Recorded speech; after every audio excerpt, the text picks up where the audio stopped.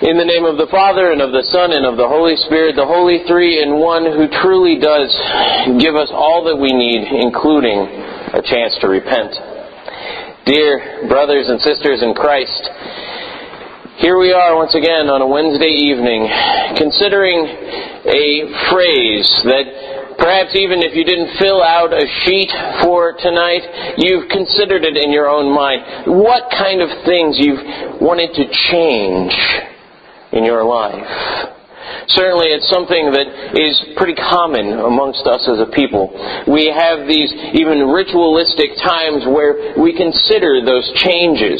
I just had a birthday a little while ago, and that's a time when we consider the changes in our lives. We consider what maybe we can do differently this year, and how that might make things turn out a little bit differently. We may be looking at our own lives like this owner of the vineyard who says, well, for the past 3 years I haven't seen much fruit. Maybe one more year will count. So what kind of things have you wanted to change in your life? What kind of things have you isolated this Lent in particular that you want to repent of, that you want to turn from? Well, some of you were brave enough to write out a few answers. I need to change and not be so judgmental, says this one. It's something that we're all tempted to do so often. To judge, to think what I know and what I think is really the most correct thing. I'm much better than these other people. I'm much better than the way that this is being put together. I'm much better than whatever it is. So often we can get wrapped up in that sense of judgment, in that sense of wanting to say I am the supreme authority on everything. Yet, some of us don't even know what we're judging. One person responded not anonymously. It was Joshua, a young man who's only been coming here for a little while on and off, trying to figure out where his faith fits into his life. And he writes, "The path of my life sometimes I think needs to change. Sometimes I feel as if I don't know where I'm going, and I wouldn't be surprised to learn that it isn't the path God wants me to travel." How often do we sort of feel like that? A little bit lost. A little bit unsure of what's going on around us, not even knowing what needs to change. But just having this gut feeling inside of us that something is wrong, something does need to change, something is off. Thank you. If it's God, we'll say hi. And yet, somebody else puts something that's almost seemingly the exact opposite. It says, I need to change how I use my time. Instead of just saying that I'll do something, I need to actually do it. It's interesting, especially these two. The one where the young gentleman is talking about his path, the path of life that he is on, that he feels that somehow that's not exactly where God wants him to be, but he's not quite sure. And then this other one where the person who's writing seems to know deep down inside what needs to be done, but yet they can't get themselves to do it. It fits pretty well into this gospel reading that it feels like we've probably dissected 1,000 different times before. This gospel reading about this man who goes into his field, into his vineyard, and he finds there a fig tree that has been there, we find out, for 3 years. Now, I don't know how many of you in here are amateur botanists or even professional botanists, but 3 years for a fig tree is a very long time, I found out. In fact, most fig trees, once they reach a point of maturity, which should take at most 2 years, a fig tree should bear fruit twice in a year. And here, this patient owner is saying, well, it's been 3 years. That's 6 harvests that I should have had that I have not had. And so he goes to his vine dresser and he says, cut it down. Why should it use up the soil? But then the vine dresser comes back and he says, just give me another year. Give me 1 more year. Let me dig around it. Let me put manure on it. Let me take care of this. And then after that 1 more year, after that, then we can cut it down. But give me this year. Give me this year. For our friend who doesn't know really what path he's supposed to be on, that little bit of time is really useful. It's that time that we probably all need at some point in our lives to sit back and to reflect and to really dig down deep to understand what God does want of us, what God wants for us to do, what God wants for us to even believe, what God wants us to build our lives around. That time for contemplation.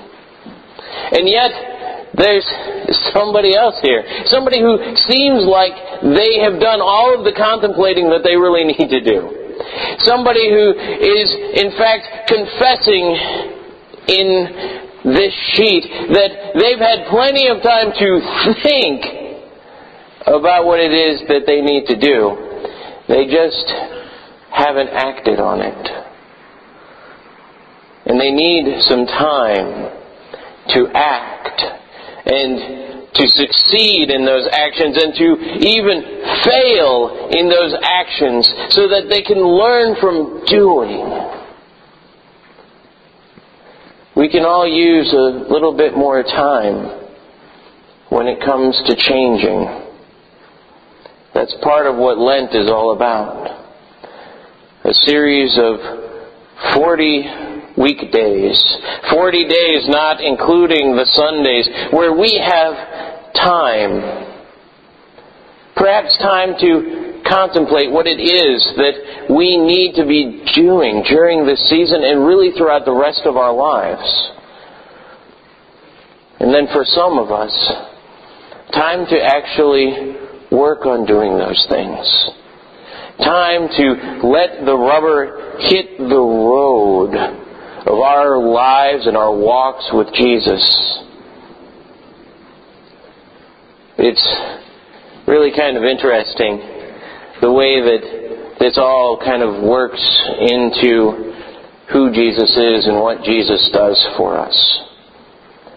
Because you see, you have, first of all, this 3-year period. And it's been a lot longer than that in probably most of your lives here. Most of you have probably had a little bit more than 3 years to get your lives in order to do what it needs to be done as a upstanding Christian, as somebody who knows what God's will is, who knows your commandments, who knows the Bible, who actually opens up your Bible. Yet sometimes we need that time. And sometimes we need the urgency of the Master saying, you have a year. have a year to change this. You have a year to make this different. You have a year to make this better. You have a year to contemplate what it is that I want you to do with life. You have a year to read your Bible, to read your catechism, to read, to contemplate, to think, to get away, to decide finally what that is for your life. Or if you're on the other side of things, you have a year to go and do and experiment and try and believe that God is actually meaning what He says when He speaks to you from the Bible. Yes, we all need time. And we all need a little bit of urgency as well. But then our Lord comes into the equation. And He says, one more year. One more year. I know this guy. I know these people. I know that they need another year. And in fact, I know that they're never going to get it right. I know that they are going to make mistakes time after time again, that they're going to need more time to contemplate and they're going to need more time to do it. And I'm willing to put myself down as the down payment for all of the time that they need. I'm willing to die on a cross to pay for that price. I'm willing to die so that they can have just one more year. And just one more year after that. And just one more year after that. And just one more year after that. Until it's eternity. And then we won't have to worry about a little bit more time. Because time won't mean the same thing. There will no longer be the looming axe above our heads. There will only be Christ's love. And for us, that begins today. For us, that knowledge that we have one more year, that we have one more chance, begins today. So whatever it is that you need to change in your life, if you need to contemplate what it is that God wants you to do, then contemplate it. Use the rest of Lent. You've got a couple more weeks. Contemplate. Or if you need to act, if you need to actually go and do the things that you've been dreaming about and you've been thinking about and that God has been putting into your brain and into your imagination, then you've got 2 more weeks. Do it. You've got another chance. And another chance after that, and another chance after that, because He loved you enough to die on a cross so that you could have another chance and another chance and another year and another year. Bobby Fischer, the great chess player, once went to, as a little boy, went to this art museum and he saw this very interesting picture on the wall. There was this interesting picture where it was sort of a point of view of a man who was playing the devil in chess. And the name of the painting was Checkmate. And it was almost as if you could hear the devil snarling out that he had won, that it was over, that all of the chances were taken up. And that the devil was saying, checkmate, you're mine.